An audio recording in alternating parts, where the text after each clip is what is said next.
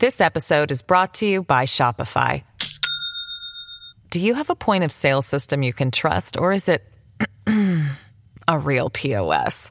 You need Shopify for retail. From accepting payments to managing inventory, Shopify POS has everything you need to sell in person. Go to shopify.com/system, all lowercase, to take your retail business to the next level today. That's shopify.com/system. Hello, everybody. This is Marshall Poe. I'm the editor of the New Books Network. NBN listeners like to read books and buy them. So we thought we'd tell you that right now, our friends at Princeton University Press are having a remarkable site-wide sale. You can get 50% off books, including ebooks and audiobooks, with the code 50, F-I-F-T-Y, at checkout until May 31. You can save some real money on Princeton University Press books. I encourage you to go there and check it out. Welcome to the New Books Network. Hello, everybody, and welcome back to New Books in History. I'm Molly Taylor Pileski, the host of the channel. Today, we'll be talking to Tara Neumandahl and Donna Bilek about their new book, Furnace and Fugue, a digital edition of Michael Meyer's Adelantafugiens with scholarly commentary.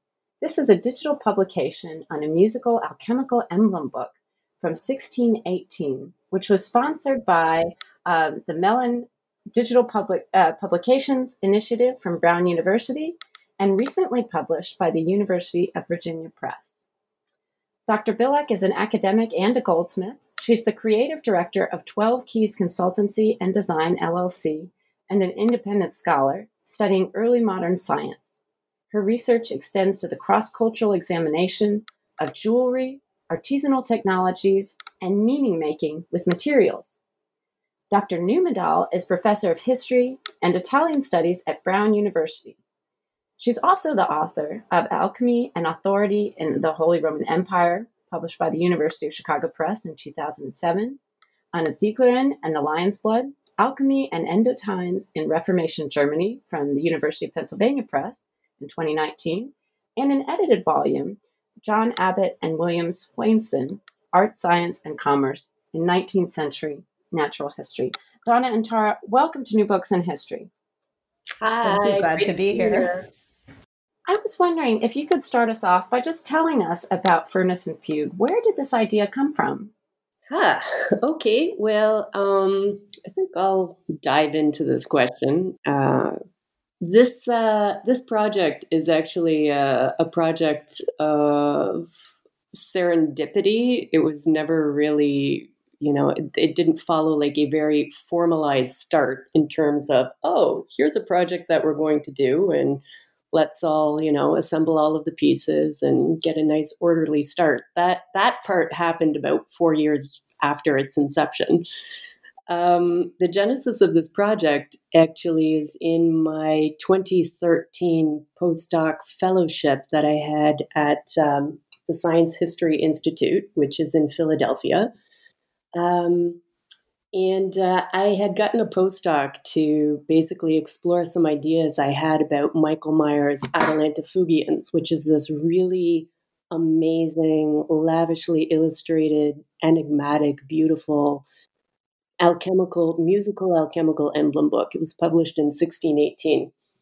And I'd been curious about it for quite some time, at that time, I was a graduate student, and I had accidentally stumbled on a reference to Adelantafugiens while I was supposed to be working on my dissertation, which was a totally different subject. But anyway, I wound up getting a postdoc at Science History Institute back in 2013. And my area of expertise is really allegory and emblematics. So I was taking a really deep dive into the illustrated content of Adelantafugiens, because when you open up the book, the left-hand side of the page is music scored for 3 voices, and the right-hand side of the page is a presentation of an emblem, which means that the theme of the emblem is introduced by a motto, so a very short, pithy piece of text at the top of the page, and then there's this enigmatic illustration, and then there's an epigram. So an emblem really has these 3 components to it: music, image, text. So, yeah, I mean, I'm not a musicologist or a performer, and this stuff is scored in, the music is scored in 17th century notation, which is not the same at all as like current day notation. So, fully half of the book was behind a massive disciplinary barrier for me.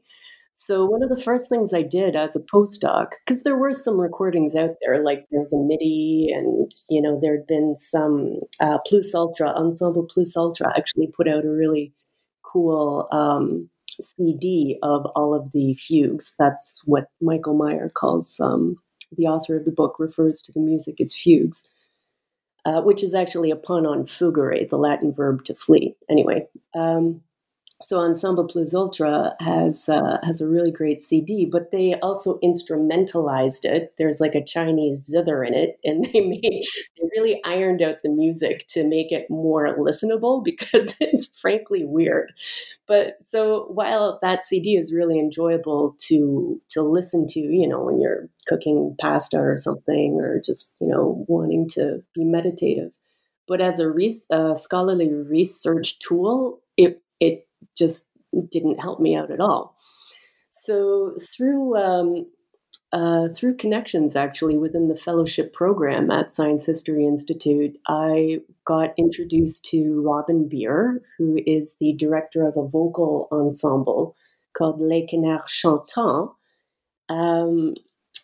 And she really opened up the music to me, by bringing in her singers and explaining to me how the music actually complemented the images. And I started working with a classicist by the name of Anthony Parenti, really talented student from Temple University, who showed me just the wonders of grammar in the Latin epigrams. Like, I had no idea that the grammar was so sensitive to encoding the meaning.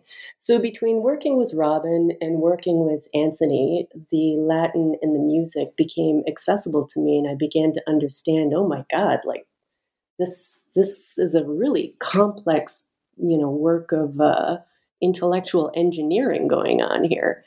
And then I also got this, this is a long story, but I had this understanding that the book itself is encrypted. So I started working with a mathematician named Brian Hadley, and he really helped me to explore my argument that the book is actually designed around a hidden magic square. I can get into that later.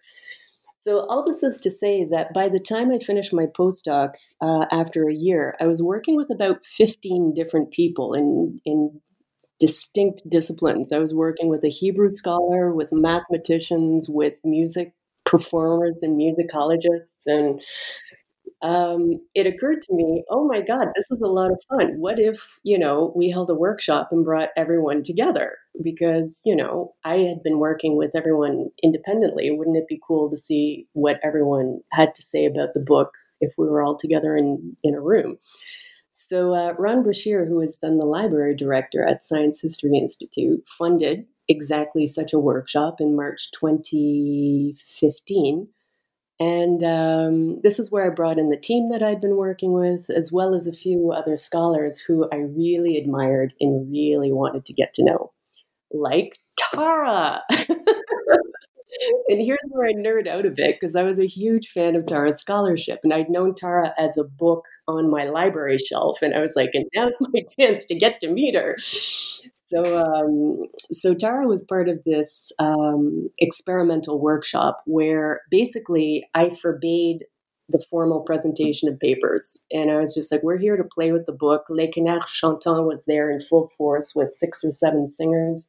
There to be used as tools. Like if we wanted to hear a fugue sung backwards, they would do it. If we wanted to, just being able to experiment with the music through live performance. They also got us to sing from the book. It was amazing. Like that was one of the most magical moments of my life as a scholar in the Othmer Library at Science History Institute with about, 20 scholars all organized around 3 or 4 different copies of Atalanta Fugians, because other libraries in the area had pulled together and brought together their copies so that we could also, examine the different copies. Anyway, so basically, Furnace and Fugue has its genesis in this experimental workshop. Tara came up to me afterwards because we had also discussed, at the end of the workshop, what could this book look like as a digital edition? This was always something I really thought was the way forward in terms of presenting the book. And Brown Library had just received the Mellon Award for the Digital Publications Initiative. And Tara was like, well, do you want to collaborate on a proposal? And I was like, oh my God, this is scary, like letting go of the project. So I took but I also wanted to do it. Because I also knew that this project is just way too big for any one person to try and handle. I mean, Michael Meyer was a polymath. None of us today are. So you really do have to work across the disciplines and draw in people with particular kinds of expertise in order to unpack the riches of this book. So I took a deep breath and said yes. And that was the beginning of like a really awesome, deeply enjoyable and transformative scholarly relationship. So we ended up, to our surprise, getting the award, not getting the award, excuse me, I misspoke. To my surprise, we got we got accepted as a pilot project, the first of 2. And so I brought my team or the community of scholars that I'd pulled together during my postdoc to Brown to work with Tara on creating Furnace and Fugue. So that's really where Furnace and Fugue formally began to become organized, was at Brown once our proposal had gotten approved. So that's my 11-minute answer to your 1 second question. That was wonderful. I felt like you were taking us on this wonderful journey of a research journey, but it was like a dream research journey where you are just interacting with people and traveling and unlocking secrets. Yeah, and it was mostly by those first couple of years. It was a lot of serendipity, I gotta say, and the formalization came after a really fun, fruitful period of just exploration and experimentation. No, thank you. Maybe I can pick up the story a little bit from there, because I think it was sort of at that moment when we decided to, formalize this a little bit, right, and put in this application to the Brown Digital Publishing Initiative. So Brown, my institution, had just gotten this Mellon grant to, rethink the scholarly monograph in the digital age, right, and we just, at the end of Donna's workshop at the Science History Institute, everybody thought this has to be digital, this has to be the way to do it. And it just seemed like a perfect project for this. And, I had not done digital scholarship before. So, but this book just lent itself to digital publication in a way that other things I had worked on hadn't. So it just seemed to really fit. So we put in this proposal, and then we decided we needed to kind of take another pass at the style of workshop that Donna had done at the Science History Institute, but do it again really with a more focus on what would this look like as a digital publication. And so in the winter of 2016, we brought again a really interdisciplinary and international group of scholars to Brown. Les Canards Chantants came again and performed some of the music. In a really beautiful, it was one of those wintry days where we thought, no one was going to make it because there was a snowstorm and in Providence, and the skies cleared just in time. And it was this beautiful sort of snowy afternoon. And we had this great performance lecture about the book. And then we spent the weekend with about, I think, 40 scholars, maybe, right, Donna? Just again, kind of playing around with possibilities of how could we do this digitally. And so it was really those two very loose workshops that gave us all these different ideas for how to do it. And then once our proposal was accepted into the Digital Publishing Initiative, we really plugged into this team of people at Brown who could support actually making this project real, right? And the goal of that was always to produce a peer-reviewed scholarly monograph, but an innovative one, something, that would sort of work within the usual evaluation context of universities where people do need to get tenure and, promotion and so on.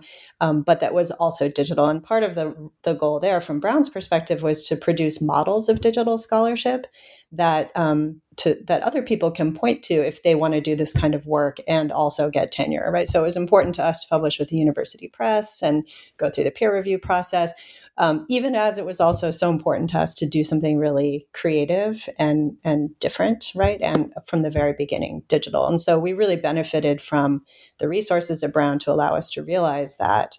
And then eventually University of Virginia Press. So, I mean, it really is this sort of story of harnessing all of this creativity, but then really benefiting from, funding and institutions in the end to make it happen, right? It's a wonderful collaborative project. And I'd like to turn and sort of describe for the listeners what this is like, because I'm a digital historian, and so I've sort of seen the last 20 years of digital history develop, and this is such a beautiful addition that, just as you said, Tara and Donna, really takes advantage of the dynamic things that you can do online that you can't necessarily do in print. I was wondering if you could describe a little bit about how you set up the book and then what the argument of the book is, both maybe you could describe a little bit more about the structure of the original source from 1618, and then how you were able to play with that in the digital medium. Okay, shall I take this one, Donna? Or you? Yeah. You jump in and then I'll follow up. Yeah. Okay, so as Donna has already kind of explained, this is an emblem book, and this is an emblem book written by a German physician and alchemist, Michael Meyer, which purports to be a kind of alchemical interpretation of Ovid's myth of Atalanta. And so you think from the title page that this is going to be about the myth of Atalanta, who was a very fast runner, whose father wanted her to get married, and she agreed to only marry someone who could beat her in a race. When you open the book and you read further, the author Michael Meyer explains that actually he's going to interpret this alchemically, so that Atalanta represents Mercury, one of the two principles of metals in alchemical theory, and her suitor, Hippomenes, represents sulfur. And so their race is sort of about, and their eventual union is about the union of these two elements in the service of producing the Philosopher's Stone. The way he beats her in the race is that he gets help from some goddesses who give him golden apples that he drops in front of her during the race. She stops to pick them up and slows down, right? And then he's able to run past her. And so, as Donna described, these emblems, once you get into the book, you have on the left-hand side these fugues for three voices. And the voices are Atalanta, Hippomenes, her suitor, and the golden apple. And so these three voices seem to be the race. They're fugues, or we might think of them as cannons, like row, row, row your boat, right? Where one voice begins and the next voice follows. And so you sort of, it feels like maybe the sound of the music will be about Atalanta and Hippomenes and this race. If you start paying attention, though, you realize that the words they're singing actually come from the Latin epigrams that are on the other side of the page, which are all about alchemical theory and natural history and medicine and mathematics and, this whole scholarly world.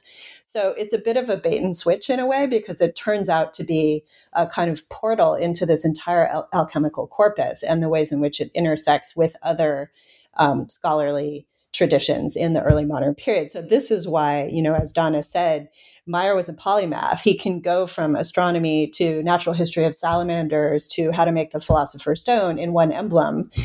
And and then the music can also represent that. And of course, there are images as well. So one also needs to be, an art historian and familiar with visual conventions and bookmaking. And so it's a book that you can very easily appreciate as a beautiful object, but find completely baffling. And we have a copy at Brown University. I've taken my students to see it for years, and they always looked at it and said, wow, that's amazing. I have no idea what's going on in this book, right? It's gorgeous. I don't understand it. So, and I think Donna and I both in our experience with this book felt the same way, that there was so much in this that we didn't understand. And so we really began from this place of this has to be a multidisciplinary collaboration, right? And Donna set up this original workshop in her own research to follow that it's not something, we are impoverished as modern scholars in a way because of modern disciplinary specialization. So I might understand the alchemical part, but I don't understand the music at all, right? And people who had written about the music understand what's going on there, but maybe don't understand the images. And so we had to talk to each other. And so the result is that we have a digital book that has several parts to it that are designed to make the book accessible to multiple different audiences, and also to allow audiences to go a little bit deeper if they really want to get into the scholarship. So I'll just briefly kind of describe the parts of the book, and then maybe say something about the argument, and then maybe Donna wants to jump in and expand on some things. It's both a edition of Adelanto-Fugians, Meyer's 1618 text, which we incorporated a contemporary 17th century translation into English. So although the original book is in Latin and German and music and image, you can read it in English, in 17th century English. You can switch back and forth between languages. So you can see it in the original if you want to, or you can read it in English. And you can navigate through the book in ways that maybe we can talk a little bit about later. But in addition to the edition of the book itself, we've included 3 very short introductory essays that are designed to orient users who don't know anything about the early modern period, or who maybe know about part of it, but not other parts. So those 3 introductory essays are very short. They are on the history of alchemy by Jennifer Rampling. They are on Michael Meyer and Who He Is by Harold Tilton. And they're about the print history of the book from Steve Tabor at the Huntington Library. So those are designed to kind of outline Meyer's world a little bit and allow readers to find their footing.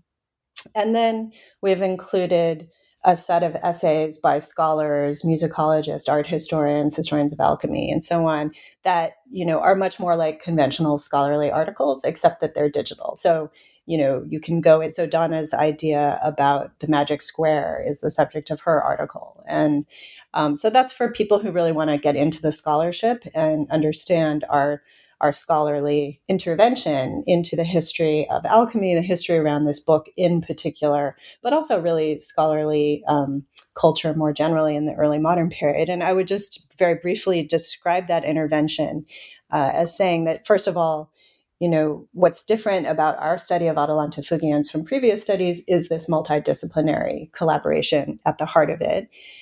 Second of all, we're writing about Adelanto-Fugians in light of this real transformation in the history of alchemy in the last few decades, that scholars now understand alchemy no longer, as sort of only philosophy, or something that is linked tightly to Hermeticism and Rosicrucianism and philosophy. It is all of those things, but scholars in the last few decades have really explored alchemy's connections also to the material world and understood it as a material practice, and through its links to early modern science and medicine. So we're sort of informed by this new scholarly consensus in the history of alchemy, and we're trying to reposition Adelanto-Fugians as not only a literary text, a clever kind of pun on Ovid's Tale of Atalanta, even better adorned with music, but also as an invocation of and really meditation on actual laboratory technologies for how to make the Philosopher's Stone. And so that's the largest context for this, is that we see this book, and particularly the scholarly essays, as a commentary on shifting anxieties in the early modern period around disciplines that really bridged sense and intellect and theory and practice and scholarship and craft. Early modern disciplines like music, right, like alchemy, like medicine, and like art, all of which had theoretical traditions, but also material practices. And our kind of the biggest argument, I think, of Furness and Fugue is that we need to understand Meyer's book, Adelante Fugians, as an intervention into those debates that were happening in the early 17th century. So that's sort of an overview of the book, both what it looks like and the scholarly intentions behind it. This episode is brought to you by Shopify. Do you have a point of sale system you can trust, or is it a real POS? You need Shopify for retail. From accepting payments to managing inventory, Shopify POS has everything you need to sell in person. Go to shopify.com/system, all lowercase, to take your retail business to the next level today. That's shopify.com/system. This is a really wonderful scholarly edition, as you mentioned, Tara, but it's also, I think, because of its beautiful design and interactivity, something that will attract a popular audience. And I'm wondering, how do you imagine that both the lay reader and the specialized reader will approach this book, and what kinds of meanings will they take out of it? Since I imagine it will be a highly individualized experience for each reader. Yes, thank you for that. And that was, I should say that the accessibility was really part of this from the very beginning. So for example, I mentioned the translation so that you don't have to be an expert in Latin to read Meyer's book. We also we created new recordings of all of the fugues for 3 voices, so that even if you can't read the music, you can still hear the music. They're also recorded as separate tracks so that you could only focus in on one voice if you wanted to, or perhaps 2 voices. Again, we've included these brief introductory essays to orient people. So I think when we created this, we wanted to speak to our colleagues in the field, historians of this world, but we definitely wanted to bring in new kind of audiences as well. And I will say that one of the things about the history of alchemy is that it hasn't ended. There are still there are lively communities of alchemical practitioners in the world, and they are very often very interested in this book because it's such a beautiful and enigmatic and engaging book. And we really wanted to make our work accessible to them as well. Early music performers often know of Adelante Fugians because of the music that's included in Meyer's book, and we wanted to bring them into the conversation. We've included a performance edition as well, and so we really welcome, additional performances of the music in Meyer's book. And of course, because I teach it at a university, I imagine my students, and I've already had some of my students begin to work with the edition to write papers. And so on that point, I just wanted to mention one other feature of Furnace and Fugue that for us was one of the things you could do digitally that you can't really do as easily with a paper book, and that is the collections feature.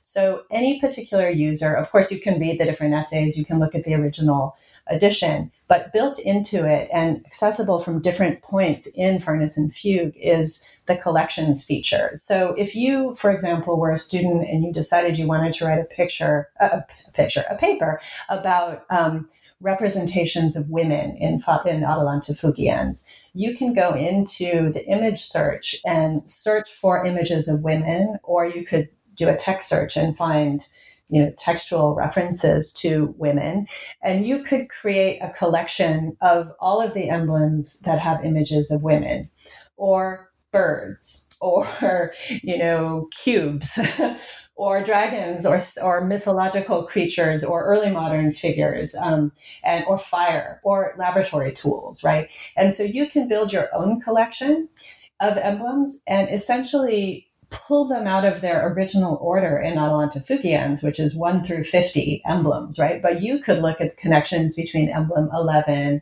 and emblem 23 if you wanted to, or create a collection of 4 or 5 emblems and look at them together. And so we are really hoping that scholars, students, musicians, alchemists, just general, people who like early modern books, will find that to be a way to engage with Meyer's book in a way that is, as you say, really individualized, really creative, and allow them to, read the scholarly arguments, but then maybe try them out for themselves, right? And create their own arguments from what we've given them there. Yeah, like in terms of reimagining the book in the 21st century, we kind of took the motto from Emblem 11, I think it is, literally, which translates roughly, tear the book apart. That's what it sounds like when you're describing that. It sounds like tearing the book apart. But another thing that I liked about this is that you don't lose the materiality of the original source either, because you have this great video of somebody turning the pages of the book. This is what it all looks like together. But then you can absolutely make it your own, which is just so interesting. Spoiler alert and full disclosure, that's Tara turning the pages. Oh, I was wondering. Yeah, lovely manicured hands. I think we had to retake that one because Tara was wearing like a really ungainly watch or something in the first one, and was just like, "No, we're not using that." This is so interesting, Donna, because my next question was, what were some of the interesting things that you learned in the process of co-writing or co-editing this book? And I didn't imagine that would be the answer, but I'll let you answer seriously as well. Yeah, actually, before we move to that question, there just was a couple of things I wanted to add to Tara's like amazing, elegant, thorough description of what the book does digitally. In terms of why we reimagine the book as something that the reader himself or herself or their self could reshuffle. And this relates really to my idea that that Meyer designed the book around a hidden math puzzle that's known as a magic square. And I'm not going to, get into detailed exposition of my own analysis of that. But basically, when you collect clues that Meyer has hidden in the music, image, and text, you discover keys to unlock the book as this hidden math puzzle, this magic square. And that completely reshuffles the sequence, which in the book, when you turn the pages, comes across as 1 to 50. But scholars have noted that it's not a sequential storyline. The storyline is all broken up. So when you actually explore the book as a magic square in this like reshuffled configuration, whole new kinds of pairings and it prompts whole new sorts of investigations into the secrets of nature. So in working really closely with the digital scholars and web designers at Brown University, that really informed the design of the digital edition itself. The fact that the user can go in and completely reshuffle the book according to, following your own curiosity or the own prompts or clues that you might discern in Meyer's music, image, or text. And interestingly, a few people in my own network who aren't scholars have reached out to me after playing with the book, saying to just basically give their feedback about experiencing the book. And that element, the collections element, paired up with being able to explore the music either as the downloadable performance edition in the modernized score, or to explore the music by listening to the recordings. And we also visualized the music as a piano roll. There's a piano roll button that you can click in order to follow the musical structure as it plays out. Some of the feedback I've gotten was frankly quite astounding of people trying to sing the book. So people exploring the images and also taking deeper dives into the essays and then going to the music, which hitherto would have been inaccessible, to try and play out their ideas through using their own voice, which I think is absolutely amazing. It's an amazing follow through of Meyer's injunction to the reader, which is on the title page, which is to engage the faculties, the senses of sight, sound, and intellect in investigating the secrets of nature. So in many ways, we echo what Meyer's injunction to the reader seems to be through the text and the title page. So anyway, that was my addendum to Tara's explanation of how the book can work and how we would love people just to play with it and try and break it. I would say, push the boundaries, see what you can get it to do that maybe we didn't even envision. That would be cool to know. And we see that really, this is Tara, we see that as following Meyer's vision. We that one of the arguments of our essays, the collection of essays, is that is something that Meyer intended. He didn't intend people to read the book cover to cover. It makes no sense that way anyway. And so we see ourselves as kind of facilitating Meyer's vision and really following centuries now of readers and users who have, rewritten it, translated it, taken it apart, taken out the music and republished it and so on over the years. So we see this as, a part of a very long tradition of people reading and using, and really that idea of playfulness is core to our project. Yeah, and digital is uniquely suited as a tool and a medium to do this. I think that's a wonderful point that we've gotten to, where 400 years after the book was originally published, you can return to some of the original intentions of the author simply because it's not such a staid medium that you have to do it in a linear fashion or in any kind of fashion. And so I think this is just such an exciting parallel that the digital revolution can match up in some ways with the print and knowledge revolution that you study. It's almost 402 years to the date in terms of Meyer's publication. I think he published it in August of 1618. If I'm correct, Tara, do you recall?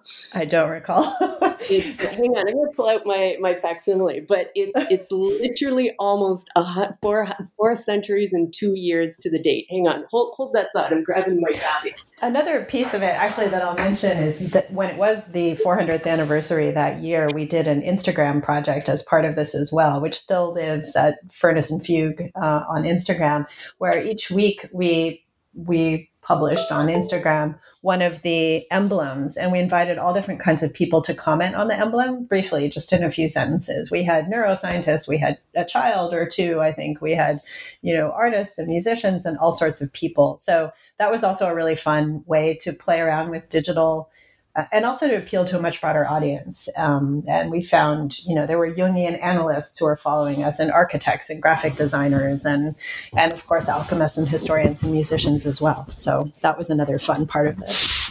Oh, well, why would we stick to one discipline now? I was wondering if there's advice that you would offer to people who are starting digital editions, because this is kind of a new genre. I can think of a couple that do this very well, that they take advantage of the digital platform rather than just try and fit a printed monograph online. Could you offer some advice to people thinking about that in the future? You've already just mentioned the key thing, which is I think sometimes just because we want to do it, right? And so to stop and think about what is it that digital tools allow me to do with this edition that I can't do with paper. There needs to be a reason to do it, I think. And for us, it was about the sound, it was about hearing, and it was about this ability to reshuffle the emblems, right? So that's one piece of it, is to really think carefully about what it is that you're trying to do digitally that you can't do otherwise. The other thing I'll say is it is expensive.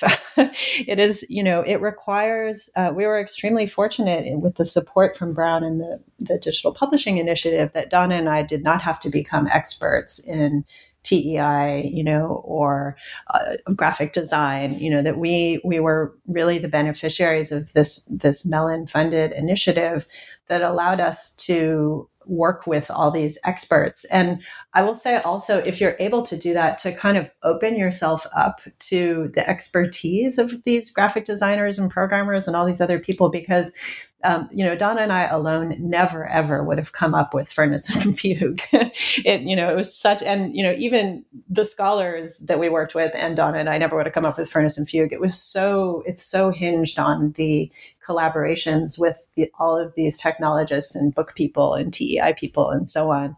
But you have to be open to how a programmer might see your project or how a graphic designer might see your project. So for me, that was really, one of the revelations and pleasures of this and joys of seeing it come together. Yeah, like one thing I would say, be prepared to have your own vision or expectations recalibrated by what actually makes sense to do digitally. So, ways in which, I would visualize or present my argument, for example, in a PowerPoint, is not what translated into the digital edition. Like there's just ways that talking with people who have the expertise in coding in ways that they can weigh in on and make your argument legible digitally is a really important conversation to have, and just being prepared to let go of, your own ideas in order to let the ideas and expertise of other people who work in this profession to influence what is ultimately produced.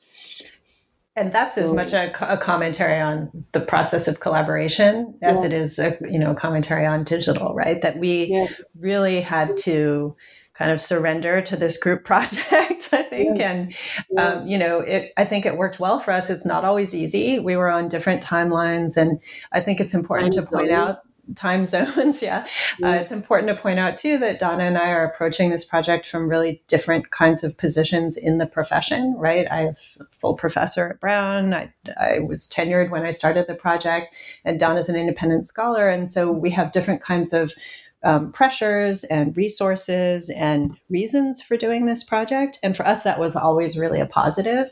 And I think has produced a better project to collaborate across those kinds of institutional barriers.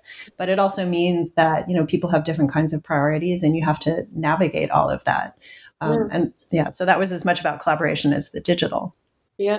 Well, Donna, go ahead. I want to say on that point, or one of the points that Tara just raised, Atalantafugians, the Furnace and Fugue project, is actually what made me decide to become an independent scholar.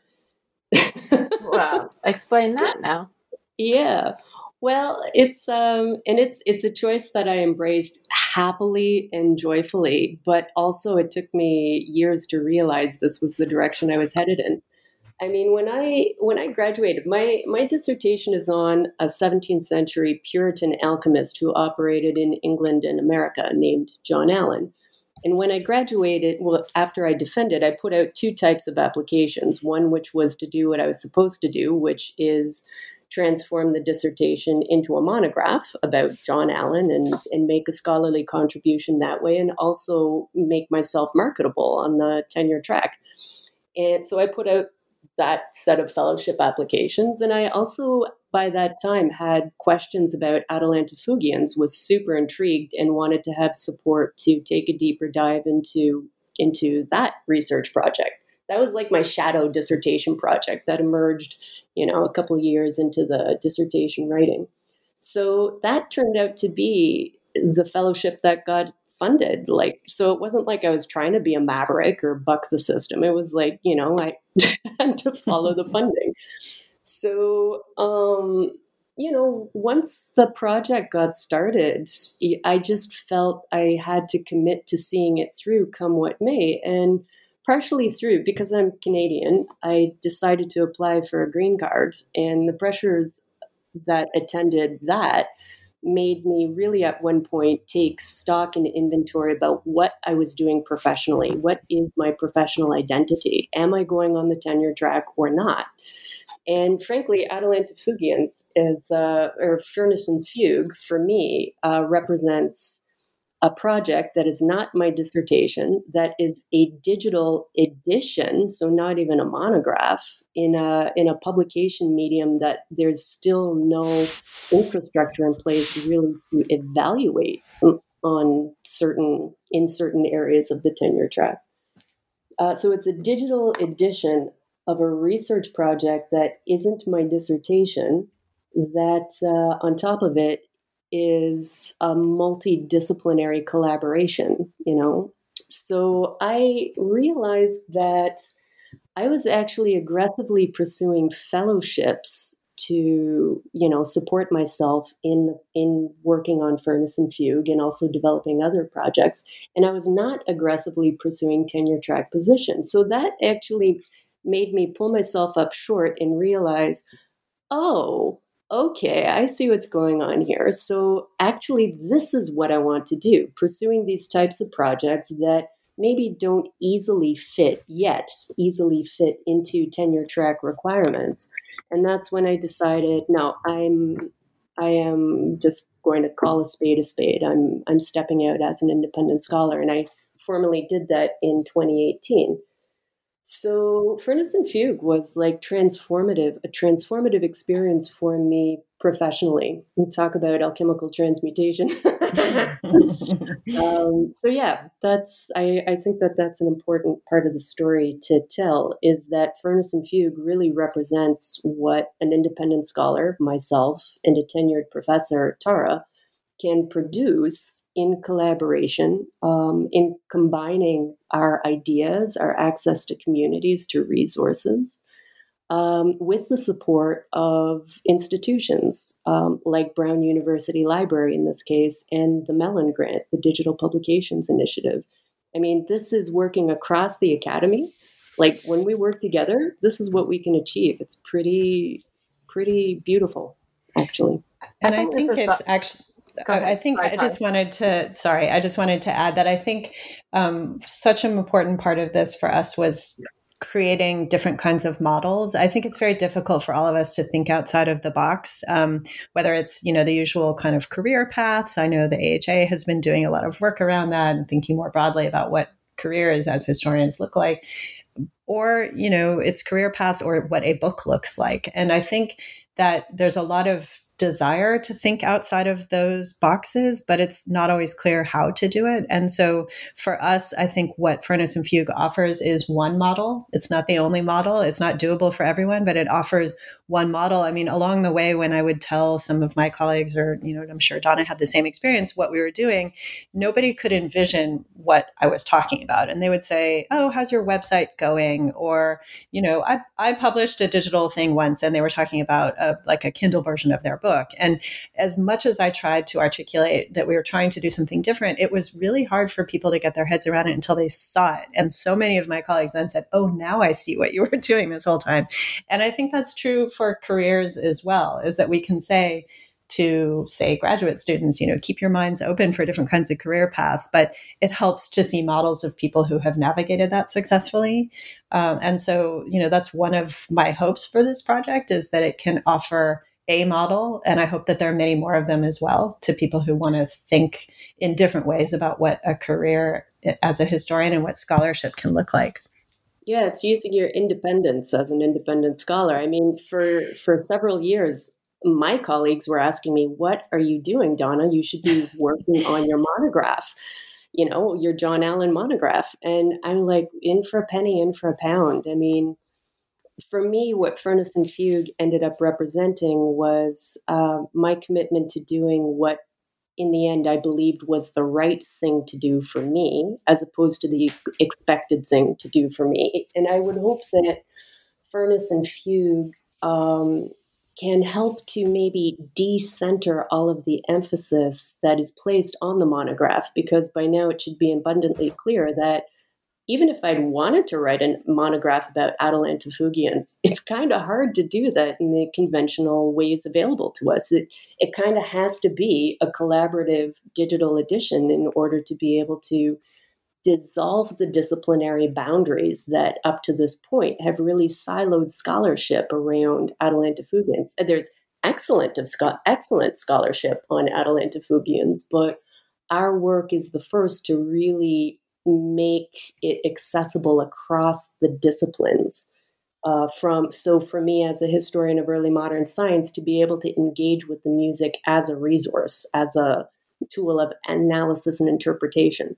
For a musicologist to now be able to engage deeply with the images or the Latin text, if Latin is not available as a part of your methodological toolkit. So for me, investing in Atalantafugians for me is an investment in my cohort and other cohorts going forward, and having academe find ways to understand how to make a project like this count towards either tenure track hires or evaluation or even promotion. I think that's wonderful. It resonates with me as a professor of digital history. What I tell my graduate students, digital history is experimental and collaborative. And you never want to just be using a tool because it exists. You are primarily dealing with the scholarship of it. So the digital is kind of a means to an end. It's not the ends in itself. And then I just last week told my senior undergraduate history students, who many of them want to go to graduate school, and they say, become a history professor. And I say, when you're in graduate school, make sure that you're following your curiosity. You're not trying to fit the mold, because that's where success in any form is going to come from. It's what you bring to it, not what you think you're supposed to be doing. And so we have benefited, I would say, not just the scholarly early modern European world, but the general public with this edition, which I should also mention is free. And Tara, you said this is a very expensive volume to produce, which I fully recognize. And it is such a gift to us all that we can freely use it at any time. So thank you very much for making this accessible for our students and for any of us who don't have the means to always pay, $180 for a scholarly monograph that only a handful of people can access. No, I mean, obviously we could not foresee what 2020 was going to look like when we published this book, but I think we feel that it's just all the more important right now when we're all trying to teach online and digitally, and, to make sources like this available to students and faculty to work with. And we were really, really pleased that University of Virginia Press was open to that. And again, that we had the support of Brown in doing that. And it's really a wonderful aspect of it for us. Okay, well, we've taken up a lot of your time with this absolutely engaging conversation. Thank you so much. But I'd like to know now, what are you working on? I think we were joking before we started this podcast about how could we top this? Yeah. Maybe I'll just retire. I'll actually jump in because I do have my next academic project ramping up that I'm super, super, super excited about. I learned so much from Furness and Fugue about collaboration, about how to use my independence as an independent scholar to really, pull together, design, and execute, the type of research projects that really, float my boat. So Bruce Morin, who's the general editor of Ambix, which is our journal for the history of chemistry and alchemy, he invited me to be a guest editor for a special issue. It's going to be published in February 2023. And I've decided that the subject is on gold and mercury, which I have an interest in not only as a historian of early modern science, because gold making is part of the alchemical goals in this period in terms of creating chemical medicines. So I don't just have an intellectual interest in gold and mercury, but I also have interest in it as a goldsmith. I want to use mercury-free golds in the pieces that I produce.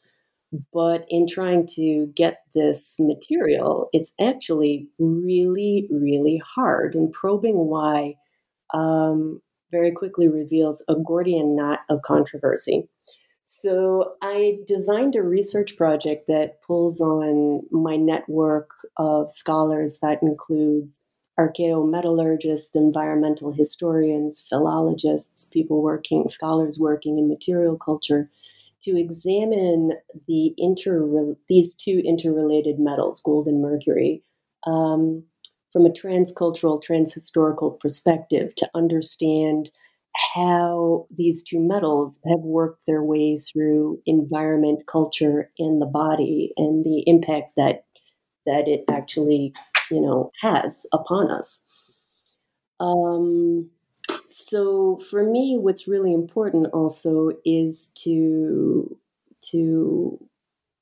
really foreground the academic diversity that goes into this project, because this mentorship is an important aspect of this. Collaboration is an important aspect of the Golden Mercury Project. And it'll feature scholarship from doctoral students working with faculty, as well as early, mid, and senior career scholars. So it's really, again, a collaborative project that works both inside and outside of the institution, in terms of me, who's unaffiliated, leading it, in support with Bruce Moran, who's the general editor of Ambix, as I mentioned. So in ways, it's like taking what I learned from Furnace and Fugue and seeing, taking this model of collaboration and seeing, what this next iteration will produce in terms of models for the Academy. Well, Donna, that sounds like a great project. Tara, would you like to add what you're working on currently?